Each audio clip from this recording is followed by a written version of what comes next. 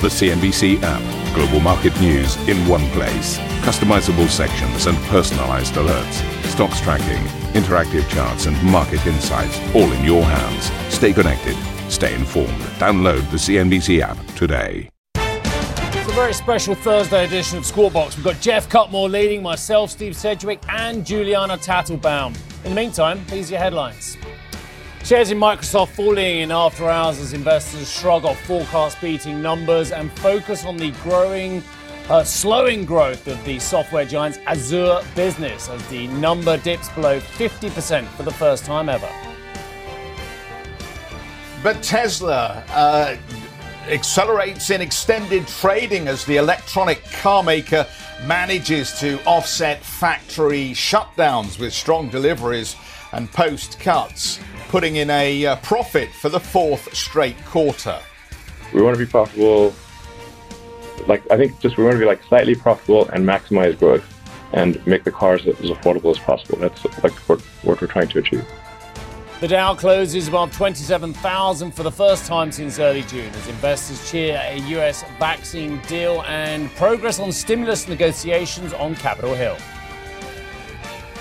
But sentiment sours in Asia as President Trump warns he may close more Chinese embassies on US soil after giving China 72 hours to close its consulate in Houston, drawing anger from Beijing. As far as closing additional embassies, it's always possible. You see what's going on with.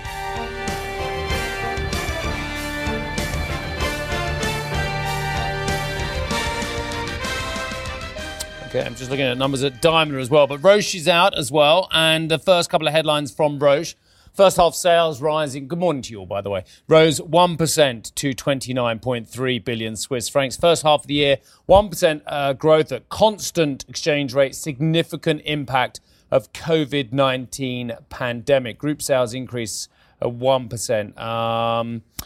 And decline of 4% in Swiss francs as a result of continued appreciation of the Swiss franc against most other currencies as well. There's lots of other bits and pieces in there as well coming across. But as I mentioned in the headlines, Juliana's joined us as well nice and early. Nice to see you. Great to see you. Yeah, cast of thousands this morning compared to where we have been of late. We've gone from a drought to a flood. But what about these numbers? Do you know, this is a really complicated company for me, like a lot of them. They've got a big exposure to certain parts of the COVID spectrum. And yet, of course, all their other drugs will have the same problems that we saw with Vaz Narasimhan yesterday. If only we had an ex-chemicals analyst on the set.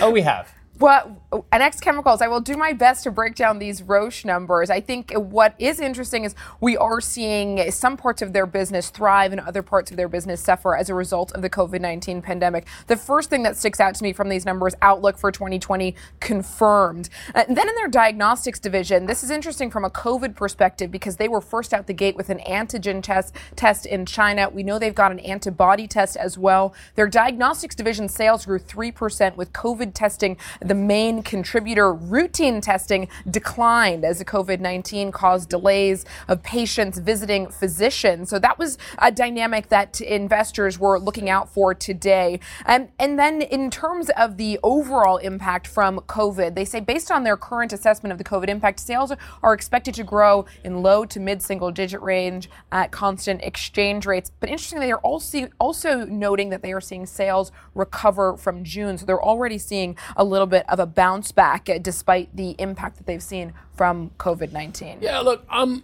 confused. I don't know about Jeff as well, but as soon as Boris Johnson got up on the spectrum and say, if we have a good antibody test, it will be a game changer. So we waited for a good antibody test, and then two came along in about the same week. One from Abbott, and ahead of that, one from Roche as well. So great, we've got something that's got good efficacy as well, very positive as well. And then I've heard nothing about it since, hardly. In fact, my friends in the NHS, of which I have several, say, yeah, they've actually struggled to get their antibody test because there's been a bit of a backlog in the UK. So I have two issues with this. One, are these the game changers that the Prime Minister promised? Because it appears not. And two, why the delay in getting these out to the population, given that Severin Schwan told us there were loads available as well? Jeff, I don't know if I'm concentrating on too much on one issue and there's other points you want to raise. Good morning to you, by the way.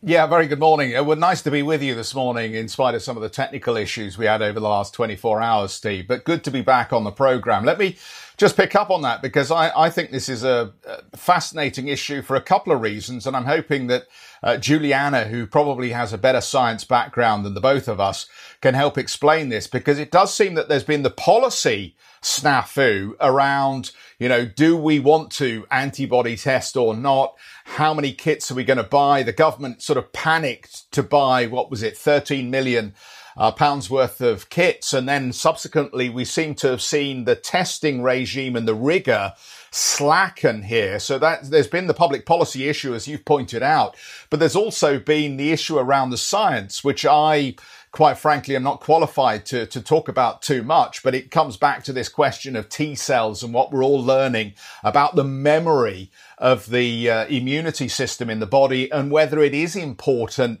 that the trace of antibodies should be around in the bloodstream for longer than they appear to be, because that seems to be the other part to the success or otherwise of the sales of these antibody tests. If the virus is behaving in such a way that we see the antibodies fade in the bloodstream very quickly, what value does that blood test have if it comes after, several weeks since the patient already recovered from coronavirus? Juliana, I wonder, is this beginning to undermine the economic case for the tests themselves? Well, Jeff, it's a really important point that I think researchers are testing every day. The twofold immune response here, the antibody generation and the T cell generation. And as you mentioned, Roche straight out the gate with this antibody test, but it hasn't proved to be the game changer that it was touted to be, as Steve mentioned at the outset. Now, Roche mentioning today that they've increased massively their production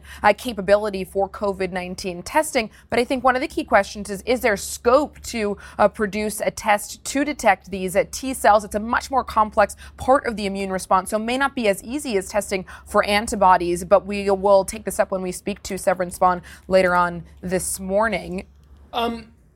They have a very strong oncology franchise, don't they, over at Roche? And that's what I'm going to say this, and I know that people get very upset when you say this, but there are diseases out there which are potentially preventable and are deadly and kill many more people every single year than have so far died from COVID-19. I know we're not allowed to compare, but I'm doing it anyway, and I'll get in trouble with lots of COVID-19 lobbyists, what have you. But the fact of the matter is, there are some serious diseases out there of which Roche and others are making great inroads as well.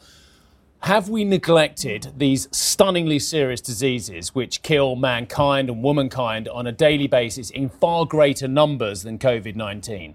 And that is my question. Roche is a leader in oncology, which means that so many of their therapies require high frequency of treatments. It requires patients to go to infusion centers and hospitals. And these large oncology franchises are likely to have taken a significant hit. And that is another important question. In these June recoveries that Roche today is noting they're seeing, are they seeing patients return for not only screening, but also treatments of these various cancers that Roche is very active in treating? So that's going to be one of the big topics I think we discuss as well later this morning.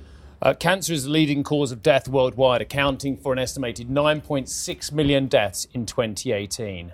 9.6 million deaths. Now, I know some of those are hereditary and unpreventable and what have you, but there is a lot of progress we can make in whole areas of this horrendous disease as well. So just putting it in context with what we're seeing in COVID as well. Right, ebullience in Tesla, gloom and doom elsewhere in the sector, if you had to put a headline out there as well. Daimler, one of the biggest and most important auto manufacturers on the planet still as well, still very concerned about what's going on. They are saying that the worldwide effects of the pandemic led to a significant decrease in earnings at Mercedes-Benz cars and vans, Daimler trucks and buses, and Daimler Mobility. Implemented cost-cutting measures countered the negative effects on this one. So Anetta's good, I hear. Excellent, which is always good, that's for sure. Anetta, I've just taken the first headline. I don't know if you've seen the rest of them, but there's a lot in there as well. What do you want to unpack for us? Good morning. Well, actually, we did know already that the industrial cash flow was astonishingly strong for the second quarter with like 685 million euro. Um, Analysts had expected that Daimler Post is posting a much bigger loss. But I think it's all about the outlook today. And the outlook seems to be at least tentatively optimistic for the top end cars of Mercedes. They are already seeing strong demand in June for their top end models. And that's interesting because apparently that's also the strategy. The CEO who's there since a year, replacing the, I don't know, CEO for decades, Dieter Zetsche, he has a new strategy and he wants to concentrate exactly on that top end notch car segment in which Daimler obviously is operating with some models, but they have a lot of other models which are like middle class.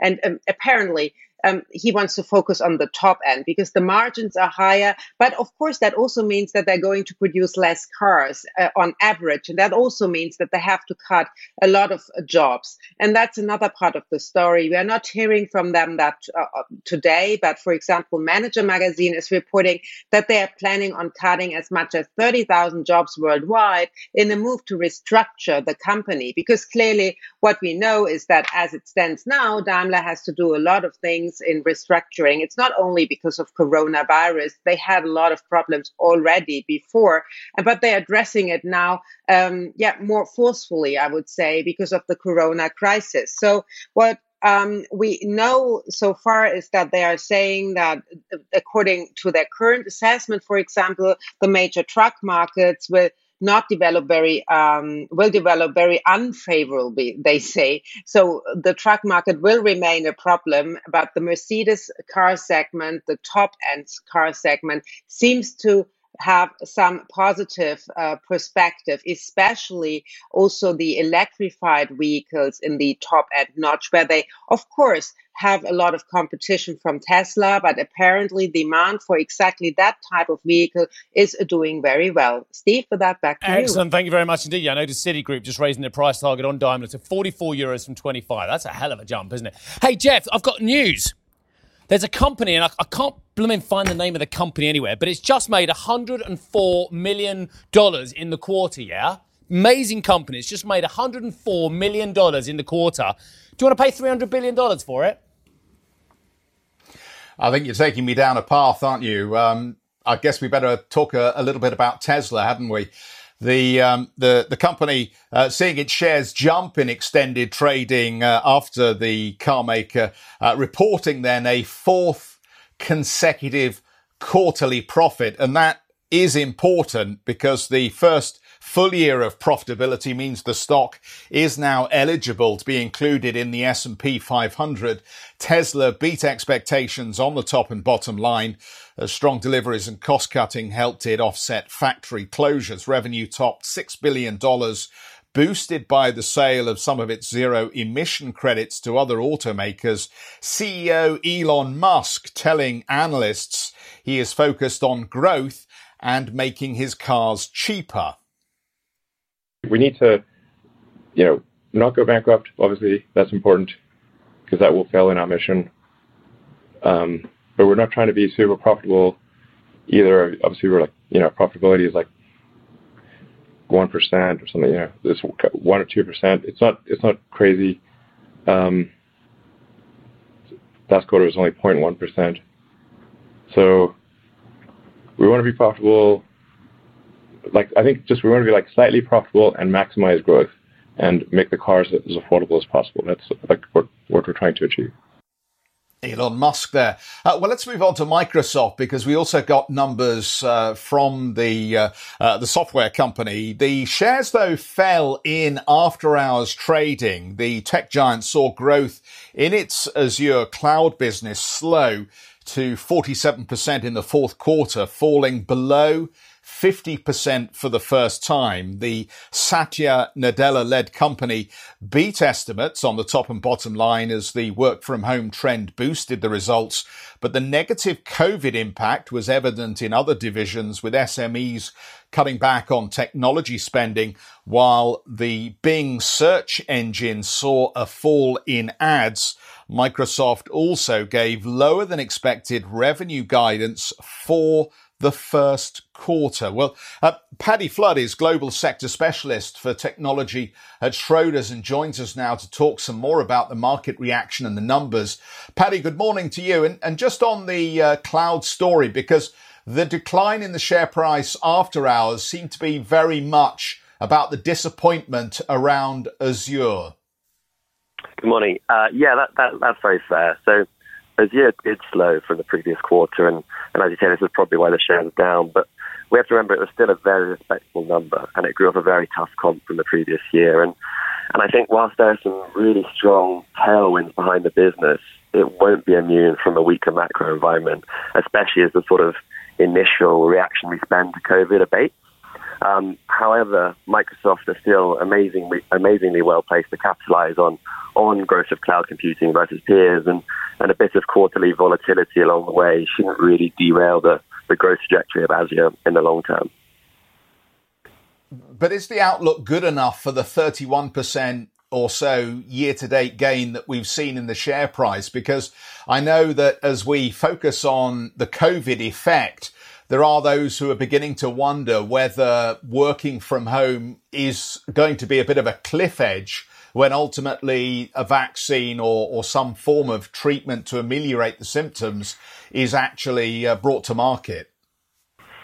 So I think that number is, and I wouldn't really see for a year anyway as COVID sort of abating as being a cliff edge for the business.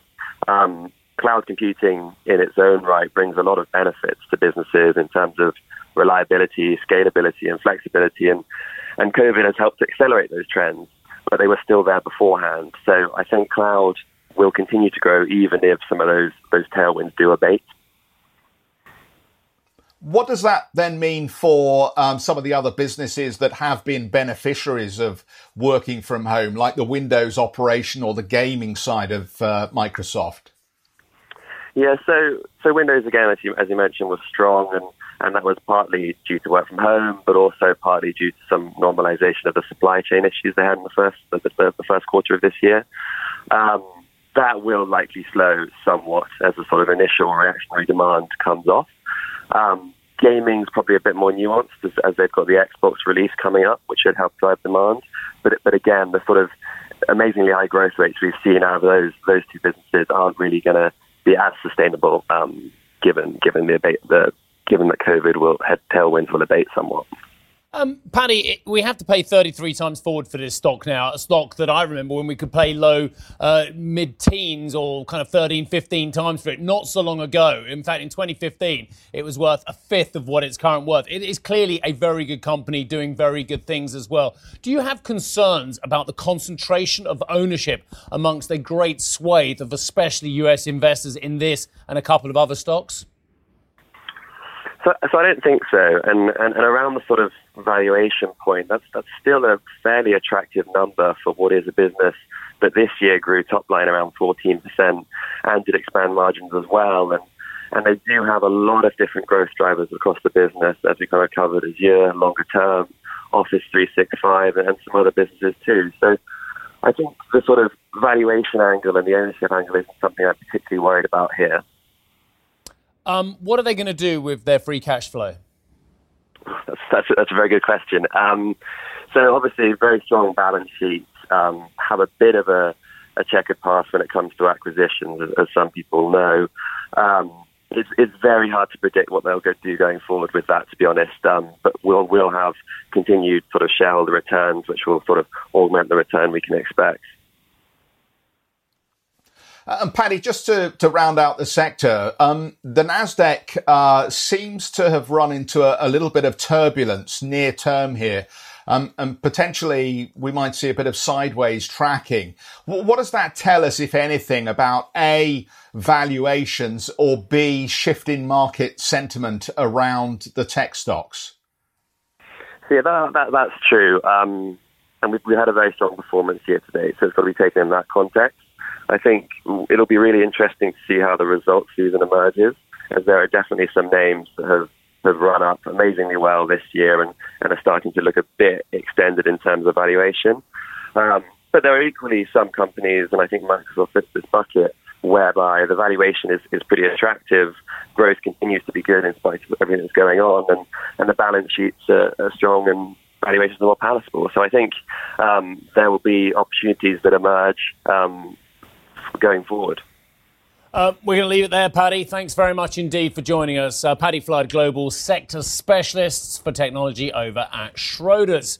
And our US colleagues will be speaking to the Twitter CFO, Ned Siegel. That's after the social media giant posts its second quarter numbers. That will be at 14:45, first on interview, CET today. Plus, other guests on this programme. We are going to be speaking to a range of CEOs as earnings season continues to be incredibly busy, including today the bosses of Roche, the aforementioned, Skanska and Unilever as well. So we've got a really, really good smashing of corporate Europe for you today. And I'm told the podcast is absolutely vintage. It's got big earnings, it's got Juliana on Roche, it's got Jeff from somewhere in Middle England, all kinds of things going on there. You don't want to miss that one. Live on a shot to break.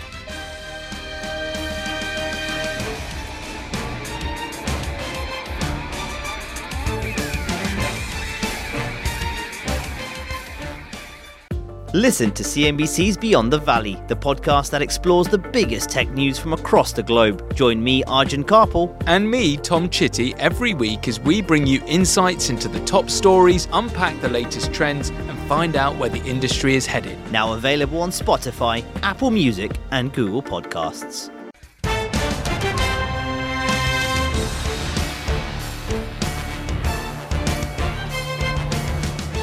Can anyone argue with the following? Goldman Sachs CEO David Solomon expects the US economy to be in for a, quote, very, very bumpy ride. He told a conference in New York the US may have a high unemployment rate for a long period of time.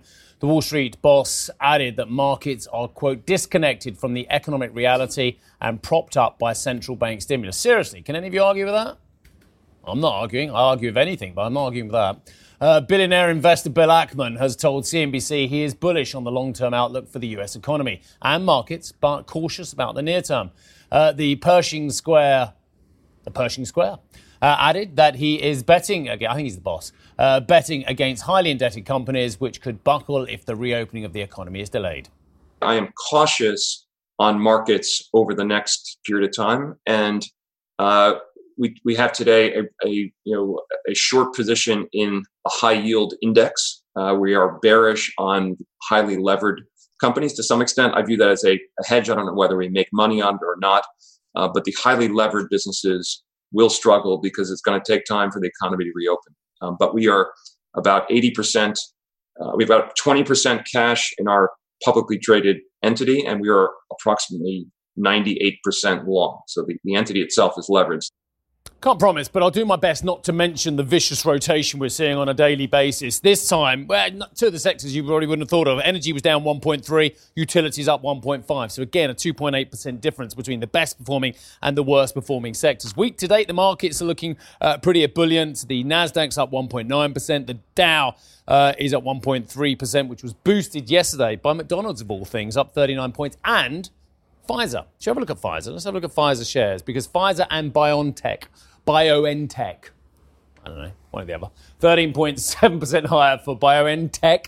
Pfizer was up 5.1%. It's a very familiar story. The US is hoping that their COVID-19 vaccine works, and in lieu of that, they spent $1.95 billion picking up 100 million doses. There you go. It's a very succinct story as well. But you can see the performance of BioNTech on the hopes for this drug as well. 207% higher year to date. Do you want to look at the dollar crosses? There's a lot of rhetoric around about the dollar and about the euro, isn't it? Goodness me. It is extraordinary, the herding, not of investors, let's forget about the tech investors, the herding of economists and strategists who are now saying, oh, dollar, a little bit worried about that. Euro, we love it.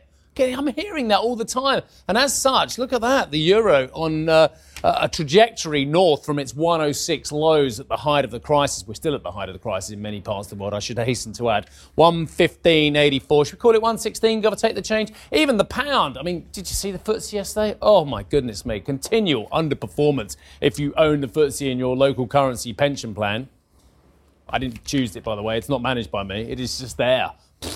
127.43 anyway. So despite the fact that we're going to get an announcement today from the likes of Barnier, from the likes of Frost, I'm pretty sure they're going to say, yeah, we're slightly worried about these talks. Now, maybe that's all just rhetoric. They haven't broken down, is what I understand, but there's certainly no breakthrough. I did pilch that line from somewhere else. I can't remember where. Apologies to whoever did say that. 107.17, the dollar versus the Japanese yen. Talking of the Japanese yen, do you want to look at the Asian markets? It's ex-Nikkei today. Do you know why? Because the Japanese, I've got to say, have the best named holidays on the planet. Ocean Day, Marine Day, Sea Day, where basically they celebrate on the third Monday of July the fruits and benefits and the economy of maritime Japan. I know what you're saying. It's not the third Monday of July. Well, hang on a second. They changed it. They changed Ocean Day to the Thursday the 23rd because of the Olympics, which are delayed. There you go. Anyway, so if you're having an ocean day, and it's a brilliant holiday, I mean, I digress, but it's a brilliant holiday. What you're supposed to do is do sea-based activities today, including snorkeling. I can't think of anything better to do on a national holiday. Anyway, if you are in Japan and you're watching, have a great ocean, marine, or sea day indeed as well. All right, the ASX 200 is up 0.3%. The Kospi in South Korea down 0.4%. Shanghai Composite, they've moved it. Used to be over here. It's down 1.04%. That's where the Nikkei normally is. You've moved it. Down 1% at the moment on the Shanghai Composite. Concern about what's going on in the relations between the US, of course, and China as well. And I have to say, when I first started seeing the flashes about this Houston consulate yesterday, I didn't know the significance, so I didn't go there as well. Now it looks like it's looking more and more significant as well, with the US being given the Chinese 72 hours to basically shut down that consulate. There are others, of course, in the United States. Opening calls for European markets. I've just seen the spread better saying they're higher, but yeah, I suppose they are. Right, okay. 1 point up for the FTSE, we'll take that. Central DAX, 36 points to the good. Thank you for listening to Squawk Box Europe Express. For more market-moving news, you can head to cnbc.com. Or join us again on this show with Jeff Cutmore, Steve Sedgwick and Karen Cho, weekdays on CNBC.